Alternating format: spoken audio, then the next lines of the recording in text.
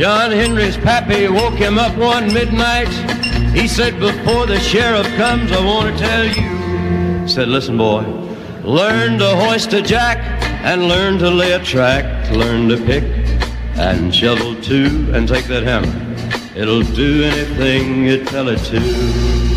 John Henry's mammy had about a dozen babies. John Henry's pappy broke tail a dozen times. The babies all got sick, and when the doctor wanted money, he said, I'll pay you a quarter at a time, starting tomorrow. That's a pay for a steel driver on this line. Then a section foreman said, hey, hammer swinger. Said, I see you brought your own hammer, boy, but what else can all them muscles do? And he said, I can hoist a jack, and I can lay a track. I can pick and shovel too. He said, can you swing that hammer? And he said, do anything you hire me to.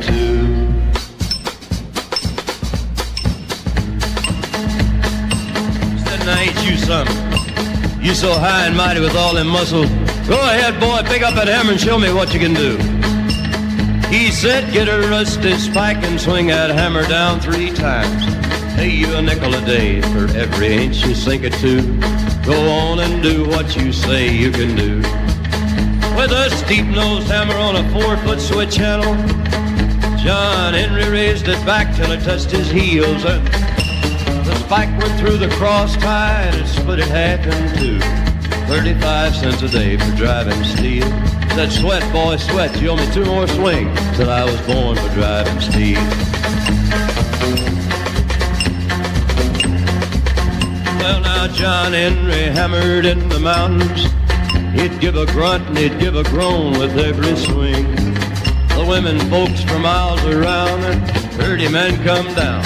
Said, watch him make the cold steel ring. Lord, what a swinger. Watch him make the cold steel ring. Then the bad boss come up laughing at John Henry. He said, you full of vinegar now, but you about through.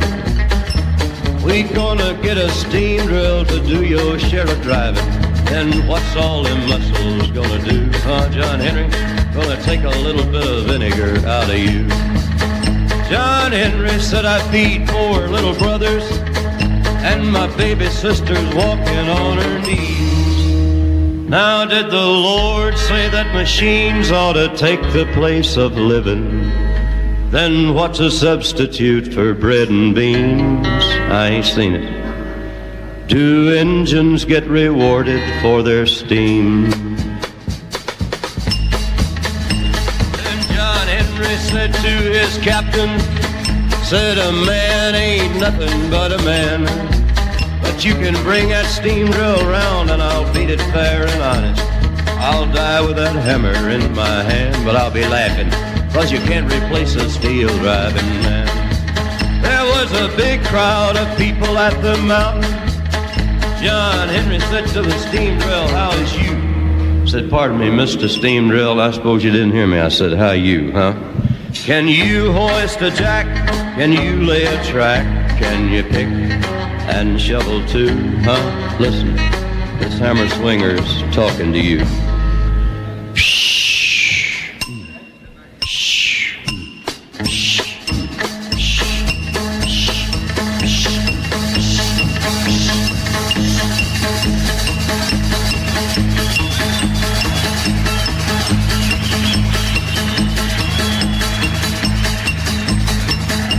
2,000 people hollered, go John Henry!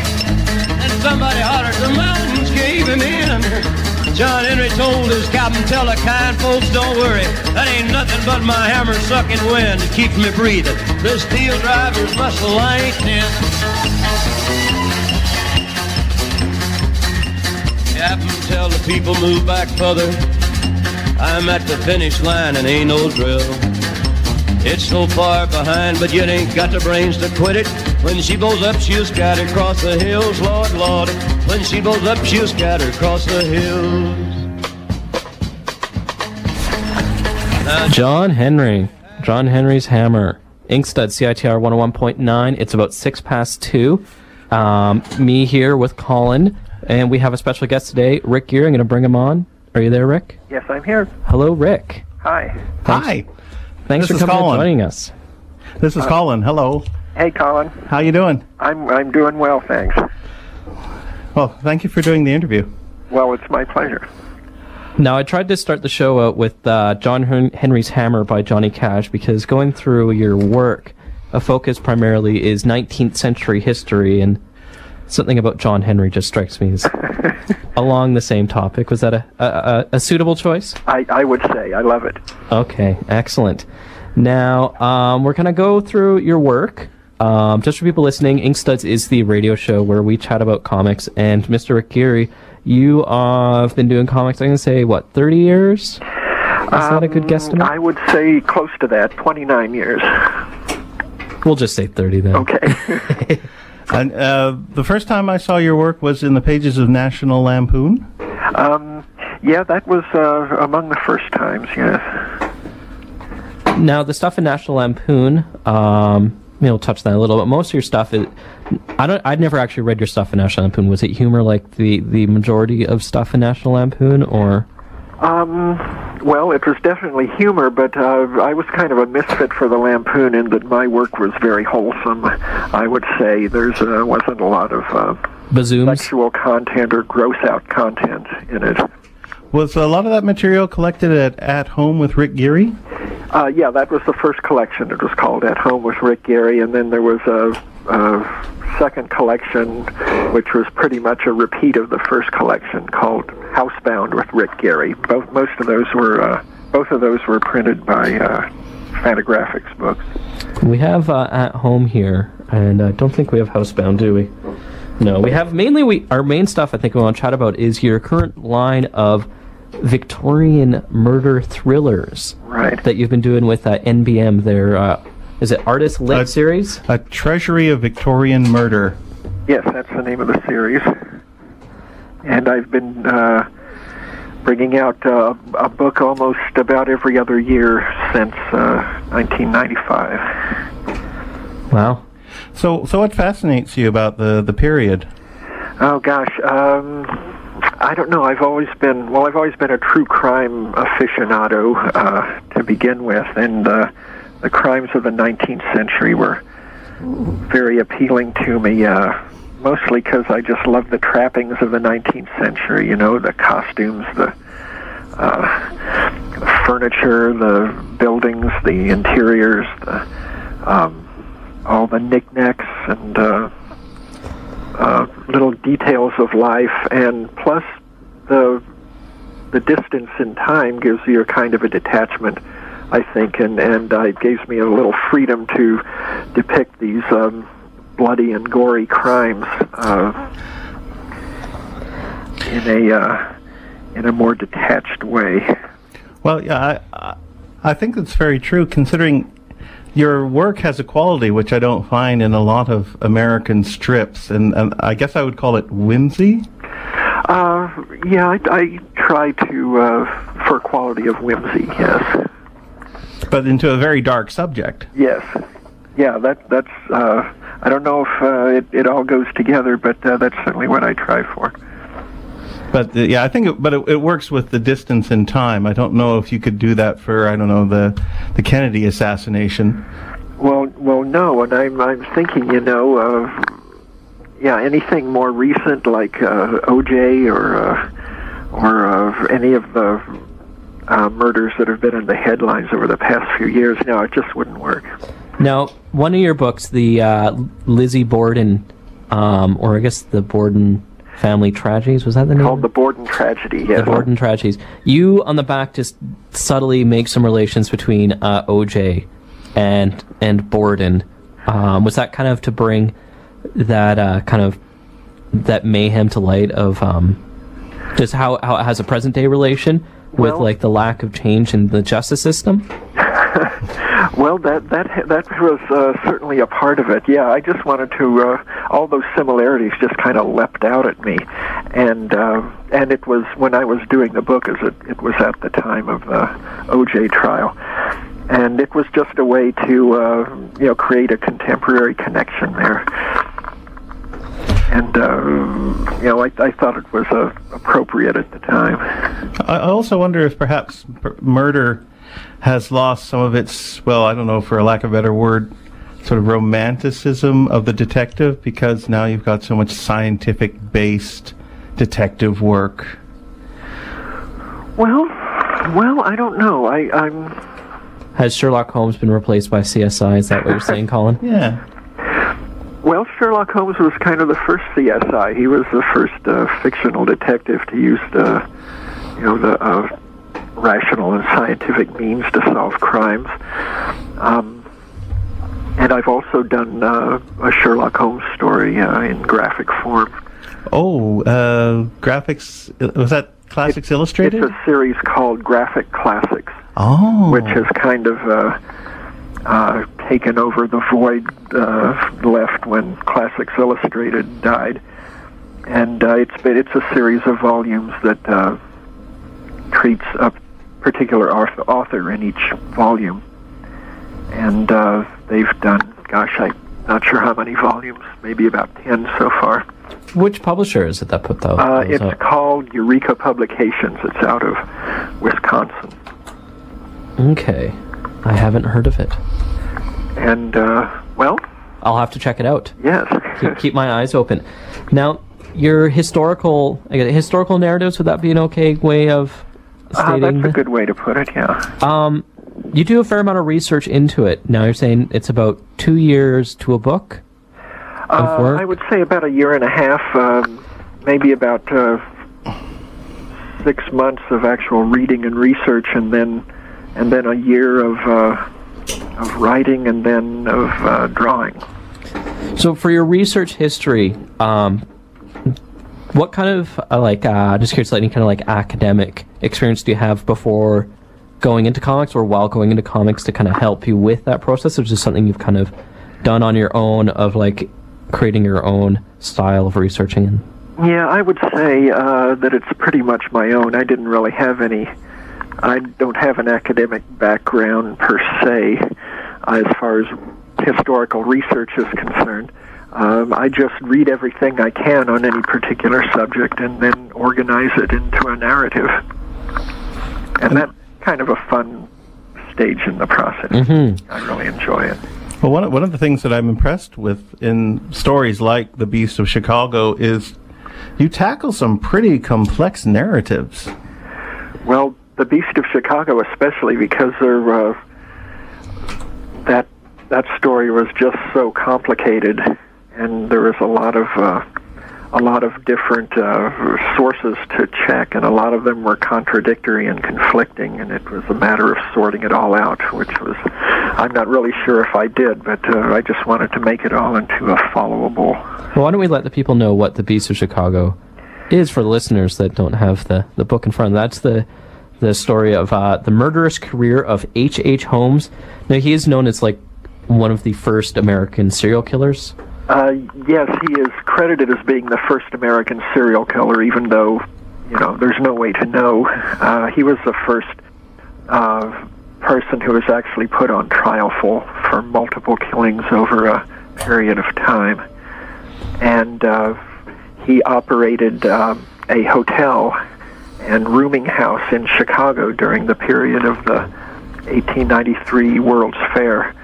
And he's credited, if that's the proper term, with doing away with upwards of 50 people over the course of that time, and it may have been even more. Some people have really gone wild and speculated that it could have been 100 or maybe even 200. Wow. But 50 seems more feasible, more along the lines of reality. Are you ever tempted to, change the story, to simplify it? Well, there's a certain amount of simplification that is required just to make a graphic novel out of a mountain of information.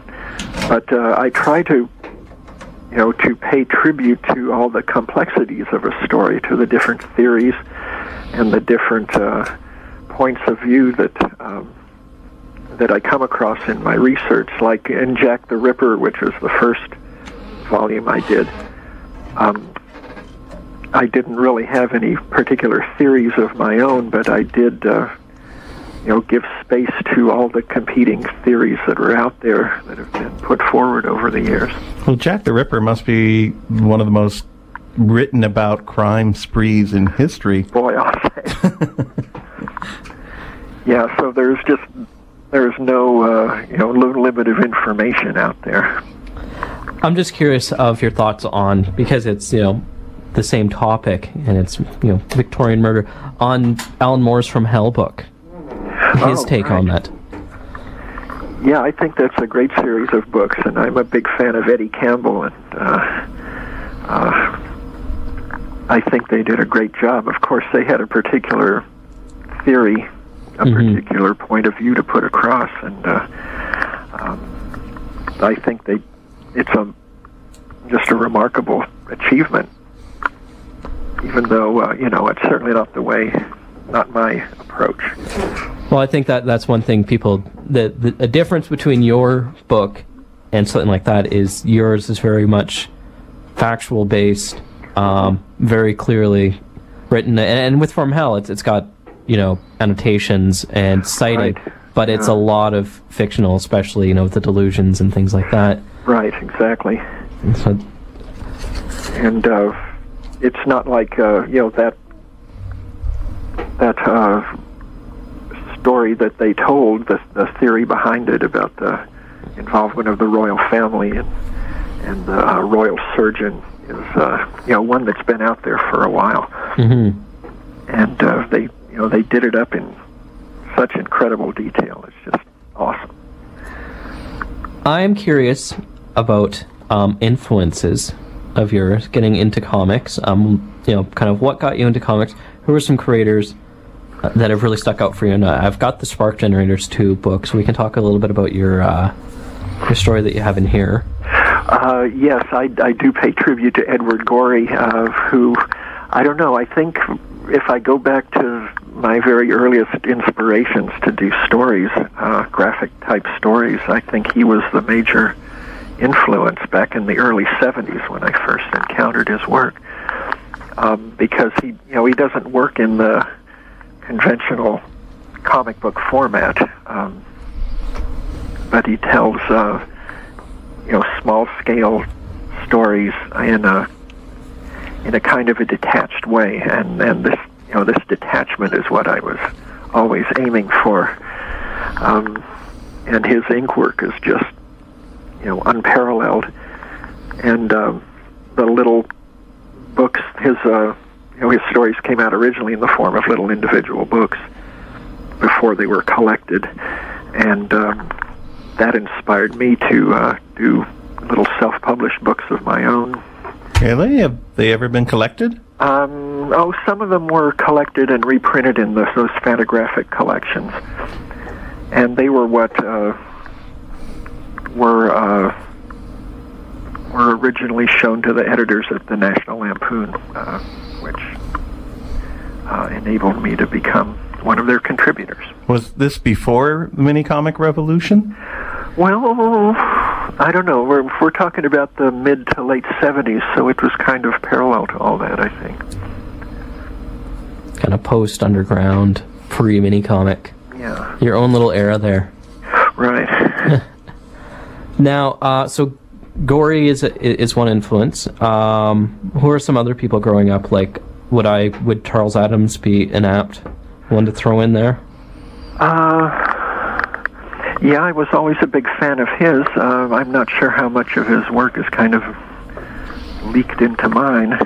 I was a big fan of Winsor McKay, the old New York cartoonist from the turn of the century, and a cartoonist named Glyas Williams. I don't know if you've heard of him, but he was a New Yorker in the 1920s, 1930s. Colin's looking dumbfounded. Oh, okay. Sorry. And Robert Crumb, of course. He was, my introduction to underground and all the, new vistas that were opened up during that period. Now, Colin, I think you were mentioning you might have something new coming out soon that you'd want to promote or let us know, talk about a new project on the horizon. Well, actually, the project I'm working on now, which will be out this summer, is very different from this whole Victorian murder series. It's Gumby. And it's the first in a series, what we hope will be a series of comic books which are coming out to celebrate Gumby's 50th anniversary, which is this year. And I'm working with Bob Burden, who's been writing this series, and it's been a lot of fun. It's certainly a different direction for me. Is Bob Burden an interesting guy to work with? Oh, yeah, he's great. I've known him for years, and we've always talked about collaborating on something. Well, you did at least one issue of the Junior Carrot Patrol, I believe. Yeah, I did 2 issues of that, but they were... I guess we started out talking about me working from a script of his, but somehow that script didn't get written, so I ended up doing both of those just on my own. So this is really the first time we've actually had a collaboration. And I think he's done right by Gumby. He really has immersed himself in the Gumby universe and created some nice, innocently surreal storylines. Tales of Gumby woe. Yeah. How is Mr. Burden doing? We heard he was in the hospital. He's recovering. My latest update I heard is that he's doing well. He did have some surgery recently. We hope for a rapid recovery. Yes. From the ink studs. Yes. We all do. Yeah. Style. I've noticed looking at the murder of Abraham Lincoln. It's a far different style from the rest of your stuff. You seem to be going from less stylized artwork to more just telling a very clean story. Mm-hmm. Is that kind of an accurate description of what you're doing while creating that one?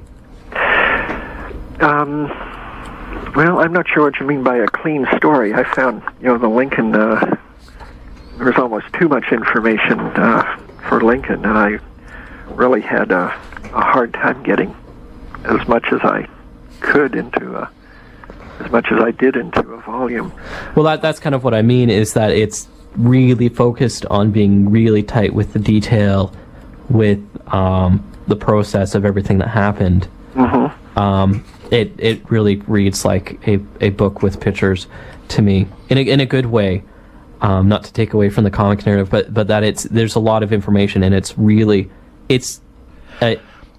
entry-level historical book in some aspect. I think in some ways it seems The Murder of Abraham Lincoln is a more perhaps serious book than the other Victorian murder books that are more whimsical, perhaps. You're probably right. There wasn't really as much opportunity for whimsy as you say in this story, and there's just so much territory to cover. I just kind of let the narrative carry it along, and since most of the characters in the story are actual, they're historical figures to the extent that their look is historically documented. I couldn't really use a free rein in creating the characters, because they were all there in the historical record. So is your work scrutinized carefully by history buffs? Did they get back to you? No, in some cases, yeah. Some of the for Jack the Ripper, I did get some feedback from Ripperologists, as they call themselves. Ripperologists? Yeah. And on some of the other books, I have asked for assistance from different people in the planning of the book, beforehand. People who have been experts in the field, so to speak, like with Beast of Chicago and with what was the other? Oh, the book called about Madeline Smith, which is coming up this summer. Madeline Smith? Yeah, she was this Glasgow woman who poisoned her lover. It's kind of an obscure case to people over here, but it's pretty famous over in England and Scotland.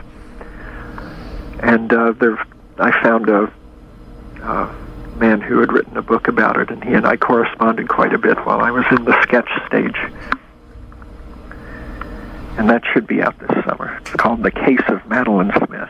And that's also going to be part of the MBM's Comics Lit line? Yes. Okay, a treasury of Victorian murder. Yeah, I felt I should bring this series actually back to England, where the Victorian label is a little more appropriate.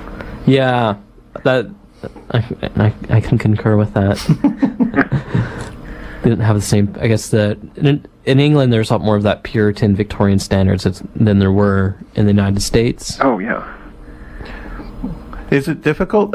Is it the new book? Is it going to be narrated in? Because one of the things I really appreciate about your series is the 19th century voice that the characters speak in. Yeah, I try to recreate a kind of a 19th century voice.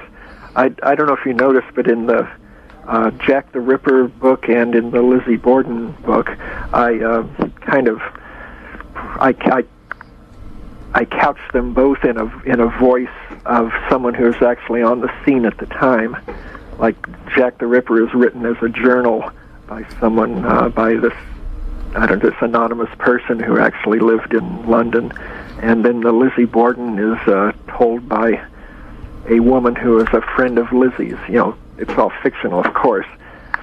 And the publisher kind of ran into trouble there. He had kind of made the books fall into this weird crack between fiction and nonfiction, and so I got rid of that device. Oh. And so I've just been telling the stories, through the voice of an omniscient narrator, but I try to retain a 19th century which is voice to it.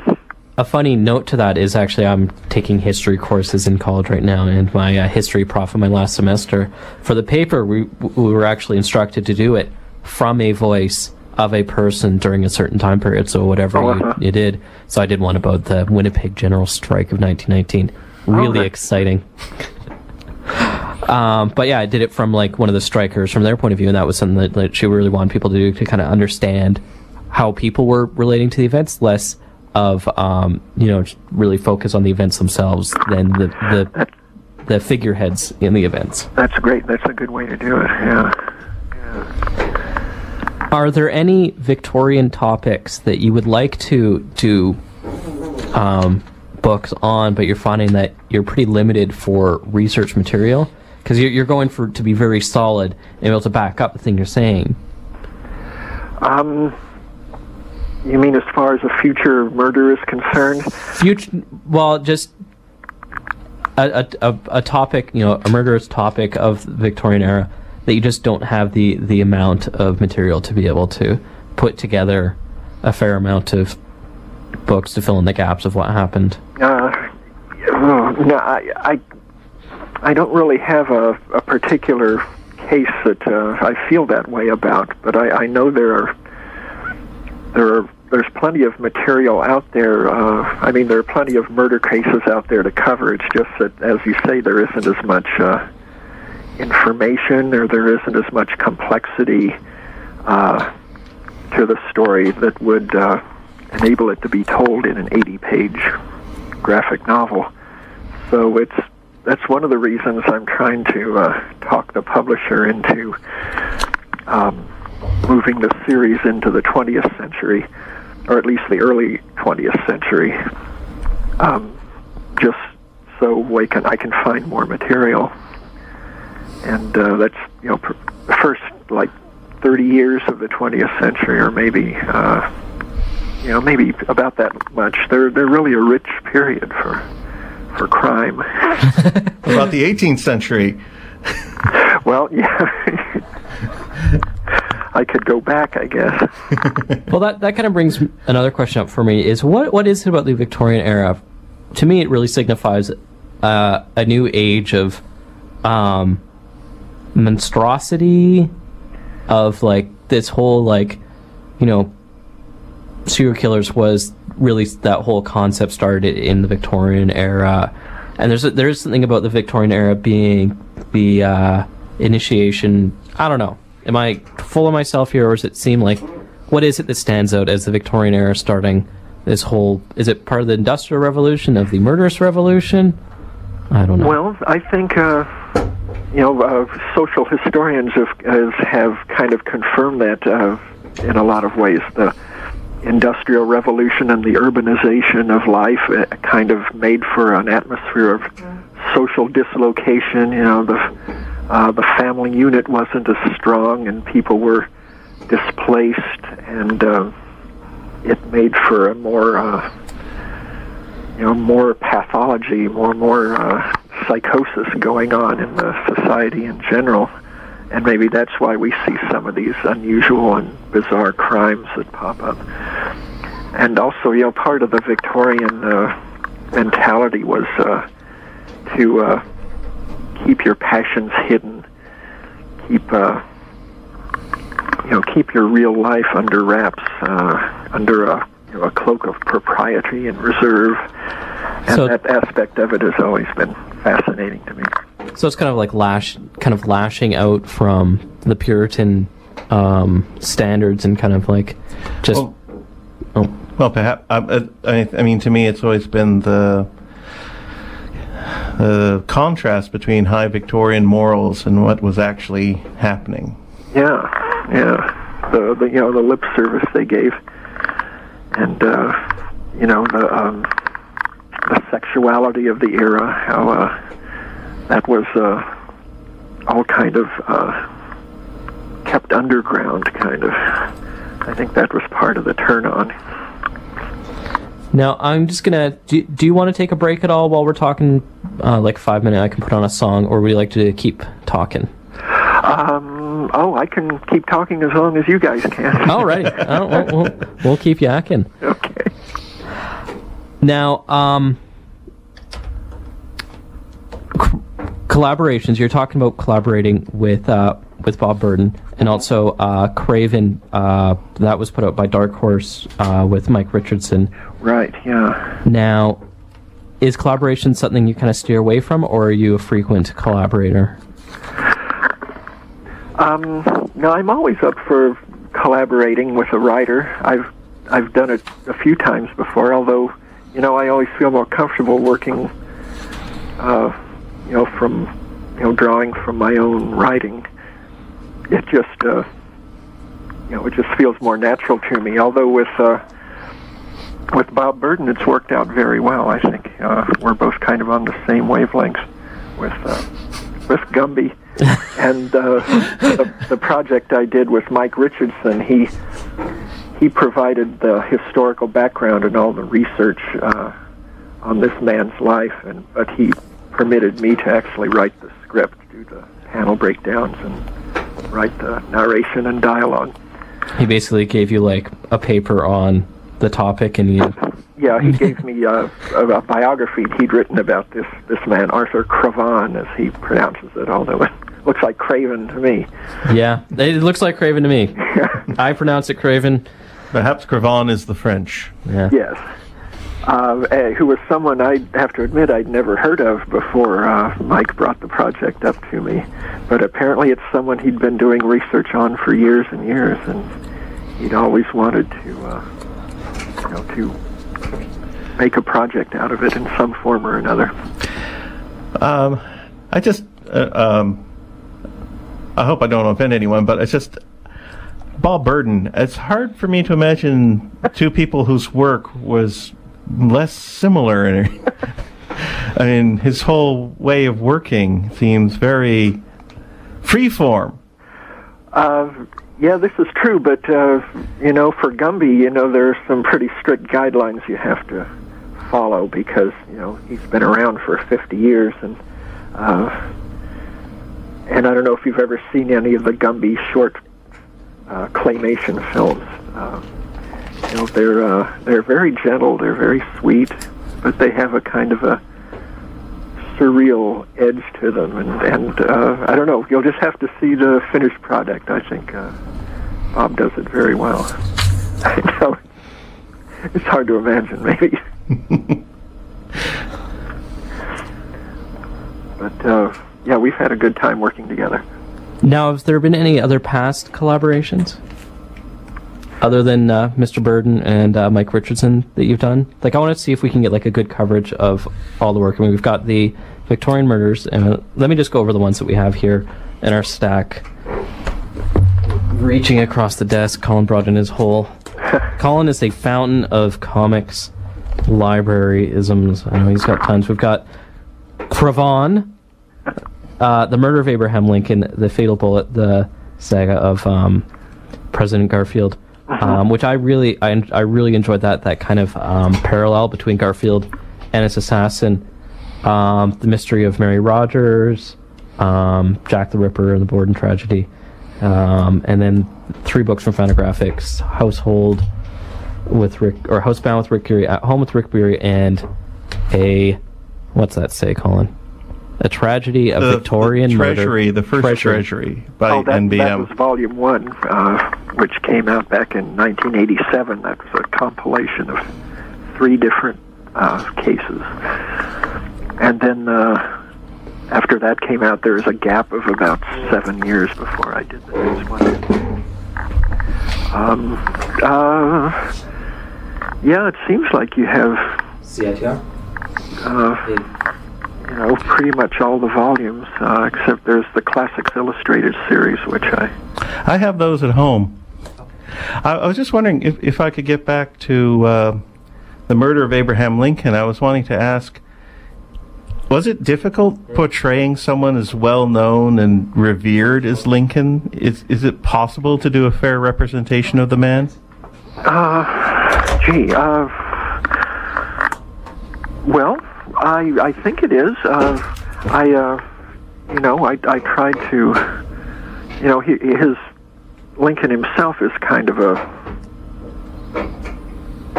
I won't say a peripheral character, but in the assassination story, it's more like the story of John Wilkes Booth.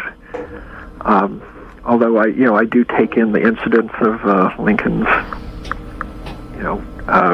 activities during the day of the assassination, but it doesn't really delve into his personality too much. And how no one got along with his wife. Well, yeah, there is that incident with his wife going a little bonkers, and that offers a little sidelight to their relationship. And it's a little incident that is a kind of a precursor to what happens on the day of the assassination, when General Grant and his wife declined the invitation to attend the theater with them. A little background to that. But there's so much out there about Lincoln, and especially it seems like over the past couple of years there's just been this avalanche of new stuff. And I don't know, I just hope I've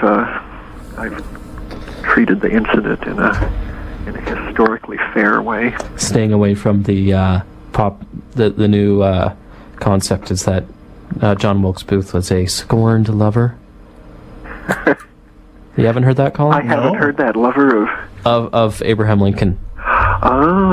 Gee, that's new. I haven't heard that at all. Where did that come from? Well, he's, don't you know about the Lincoln, or the Lincoln Log, Lincoln Cabin Republicans, the gay Republicans? Yeah, I've heard of them. Well, I've heard conspiracy theories that John Wilkes Booth was one of his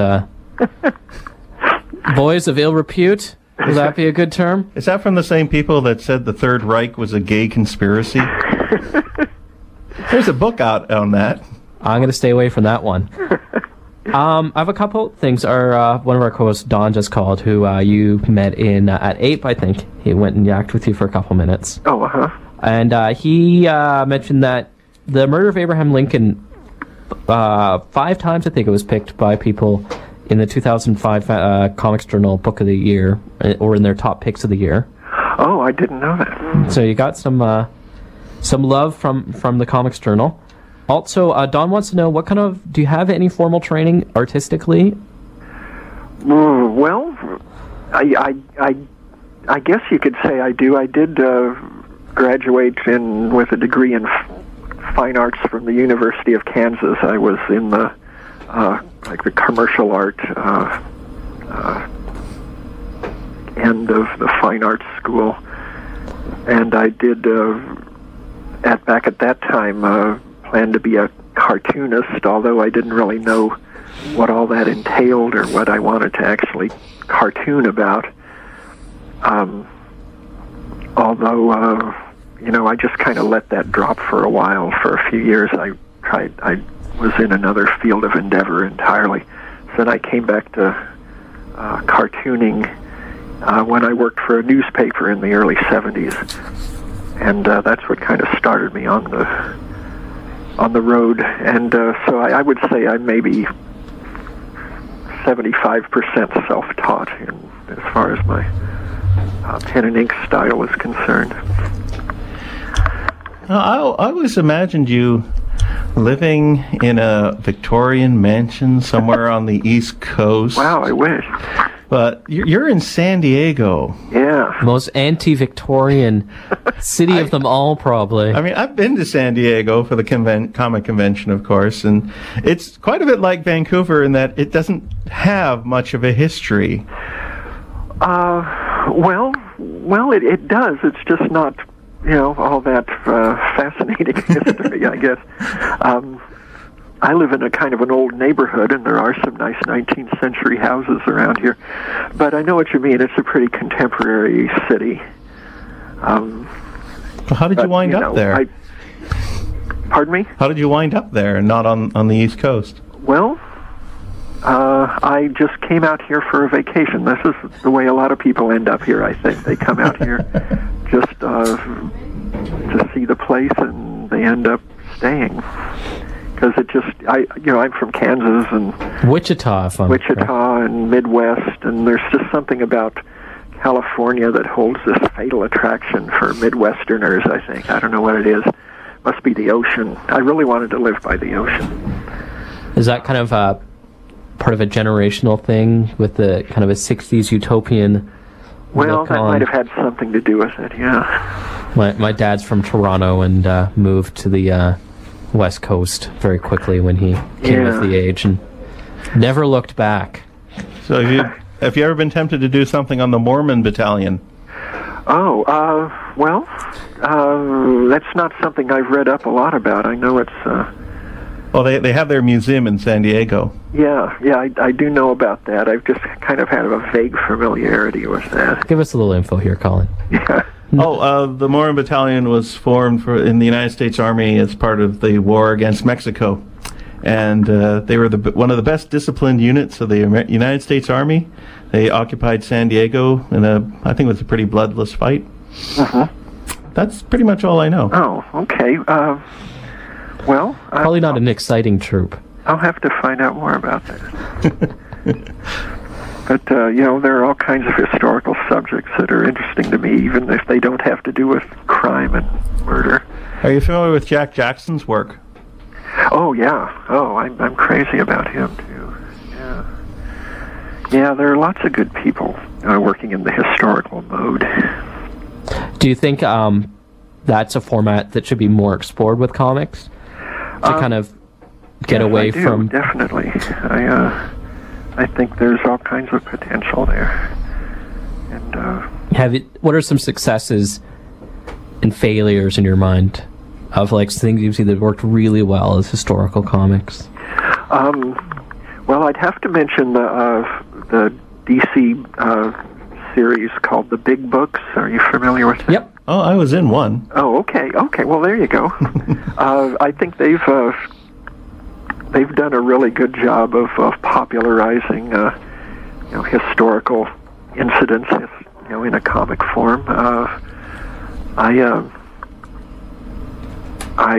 think that's one really good job, and I have to say that beyond that I don't really have a lot of familiarity with what's out there. Now, something I've noticed, particularly with autobiographical cartoonists, people who do autobiography very often eventually turn to writing on historical subjects. Like Chester Brown did Lou Riel. Have you done any autobiographical work? Not strictly, no. I would say that that piece in the Spark Generators about me and Edward Gorey is about as close to autobiography as I've ever come. I don't really feel my life has been that interesting, and so I've kind of made up for it. You know, a lot of the pieces I write in the first person. A lot of the stories I've done, like in the Lampoon and other places, I couch it in the first person just to kind of give it a feeling of intimacy and authenticity, even though it's totally made up. So that's about as close as I've come. Okay. We have a couple more questions. We're running close to the end of our allotted time slot here with the Inkstud kids. Actually, I think that was it for my questions. Okay. Well, I've asked a lot of questions. I really want to thank you for taking the time. Do you have any more, Colin? well, I was just wondering if you're familiar with the work of Sarah Vowell and why you guys haven't worked together. Oh yeah, you did mention her in an email. I know. I've read her book, and I feel that she and I are soulmates. I've never known anyone who's a fan of cemeteries and presidential assassinations. I'd love to meet her and work on something sometime. It's just Now, McKinley. Yeah. That's a.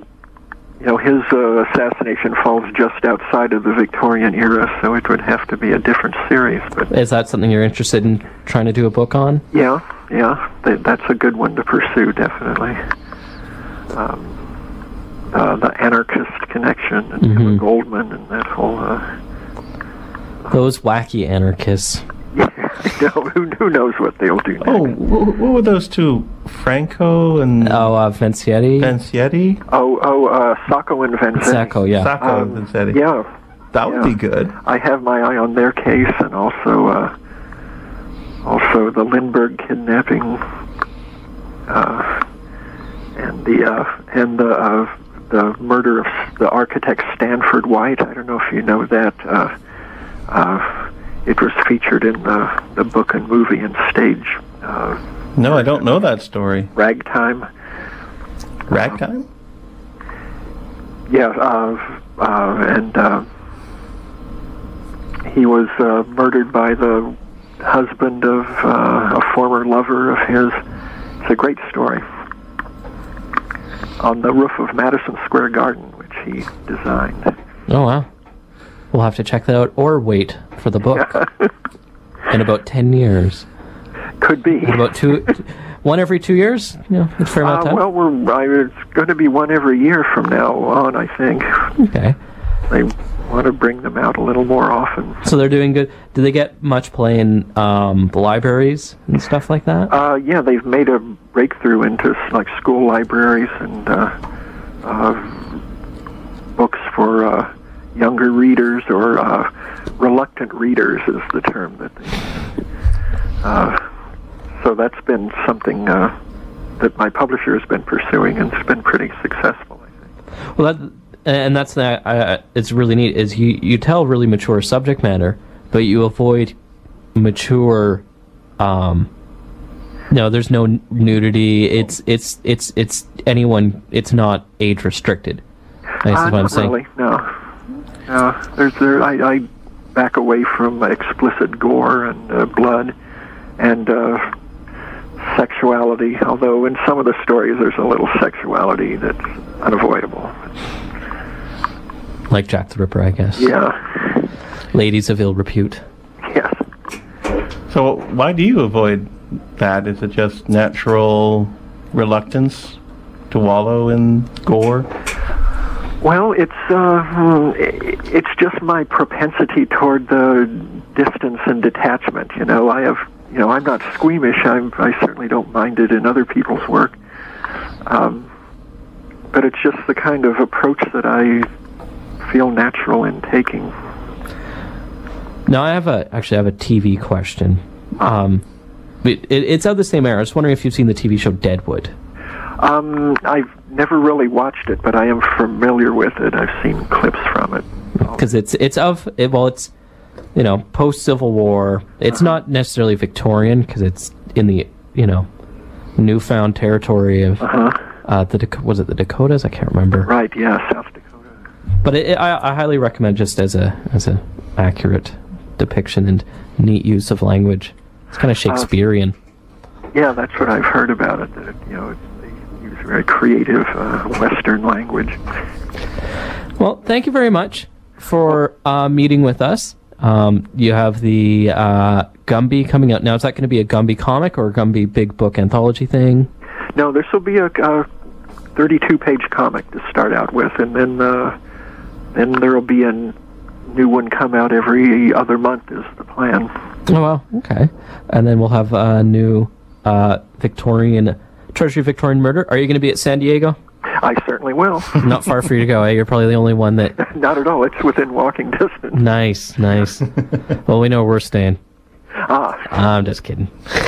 I can't take the time off of school. I imagine you get a lot of requests. Well, stop by my table. Say hi. Well, thank you, and have a good day. Well, thank you very much. I enjoyed it. Okay. Thanks very much. Take care. Bye-bye. Bye. That was Mr. Rick Geary, who does the Treasury of Victorian Murders. Highly recommend his stuff. It's out from NBM Comics Lit. You can find his stuff at RX, Book Emporium probably, Comic Shop, pretty damn good chance, and I'm not too sure beyond that. Maybe Chapters because it is informative, intellectual. Check the library. Good stuff. Rick, he's got a lot of history in comics as like one of those kind of post-underground, really neat, kind of overlooked in some aspects. I was talking to one of the guys of the Comics from Victoria. He's like, wow, I don't think a lot of people ask for it. But more people should. And a fabulous illustrator. Fabulous illustrator. I highly recommend checking out his stuff. We have a bit of news on the show.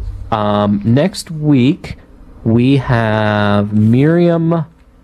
How do I pronounce her last name? She does a great comic called Jobnik, which is all about her time in the Israeli army. Good times, I've heard. Everything's really casual there, and lots of fun. Miriam Libicki. I probably mispronounced it horribly, but I'm looking forward to it. She'll be on next week. Tomorrow night is the launch party for Jason Turner's new book with his lady, I presume, True Love, and her name is Menian Abothma. Bothma? I hope I pronounced it right. And they're going to be launching the book at RX Comics tomorrow, 7 o'clock to 9 o'clock. I'll be there. I'll probably be the one drunk in a corner because I'm on a break from school and I take any chance I can. I'm being kidding. Published by? Published by Ed Brisson's New Reliable Press. Local in every aspect. Go support local stuff. And also, they will be at the comic convention on Sunday, launching it there too.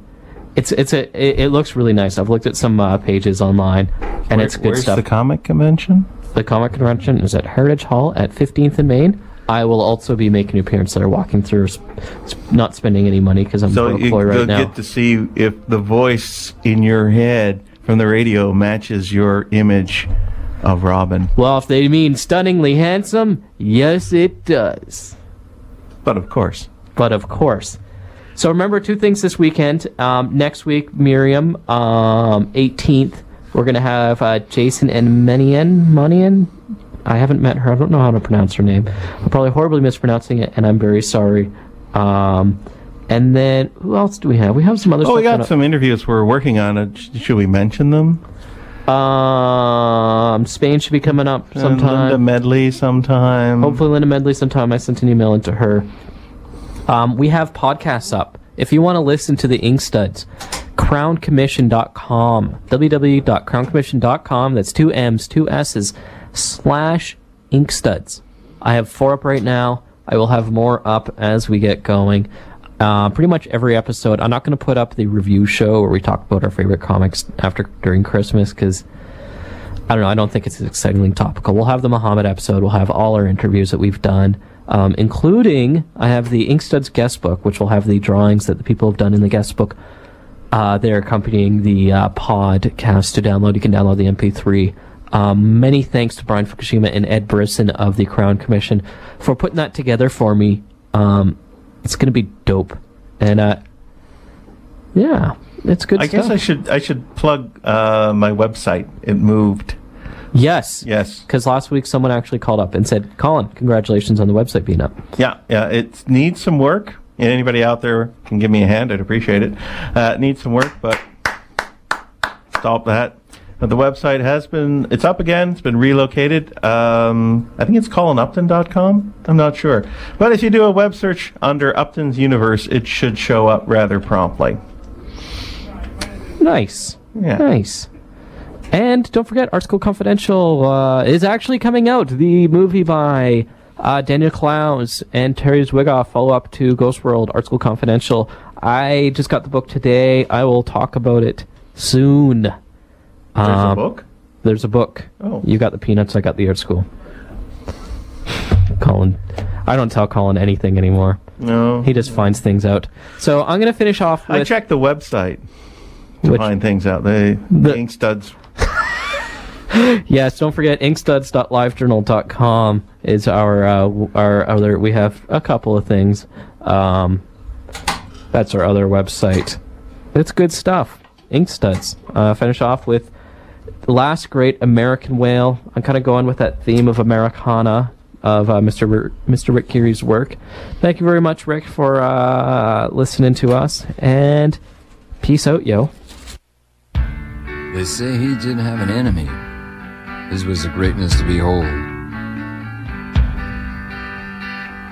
He was the last surviving progeny, the last one on this side of the world. He measured a half-mile from tip to tail, silver and black, with powerful fins. They say he could split a mountain in two. That's how he got the Grand Canyon. Last great American whale. Last great American whale. Last great American whale. Last great American whale. Some say they saw him at the Great Lakes.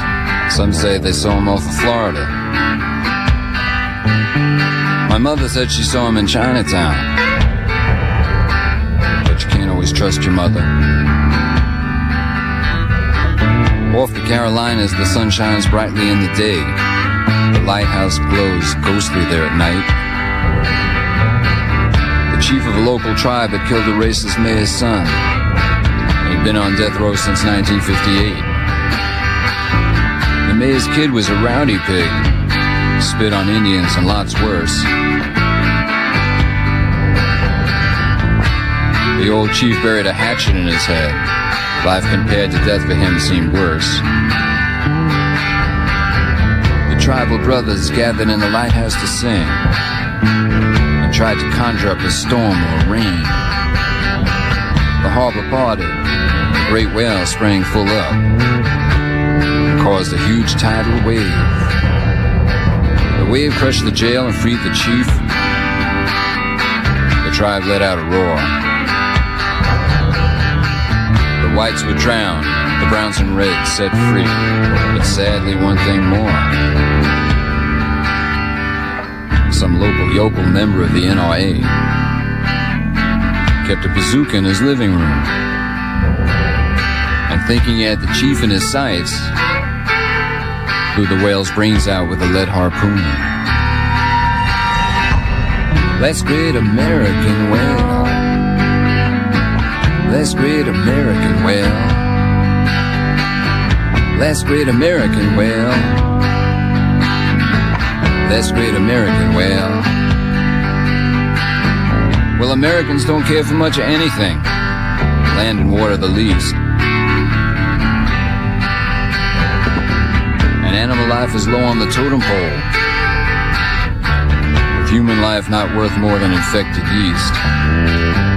Americans don't care too much for beauty. They'll shit in a river, dump battery acid in a stream. They'll watch dead rats wash up on the beach, complain if they can't swim. They say things are done for the majority. Don't believe half of what you see, none of what you hear. It's like what my painter friend Donald said to me. Stick a fork in their ass and turn them over, they're done.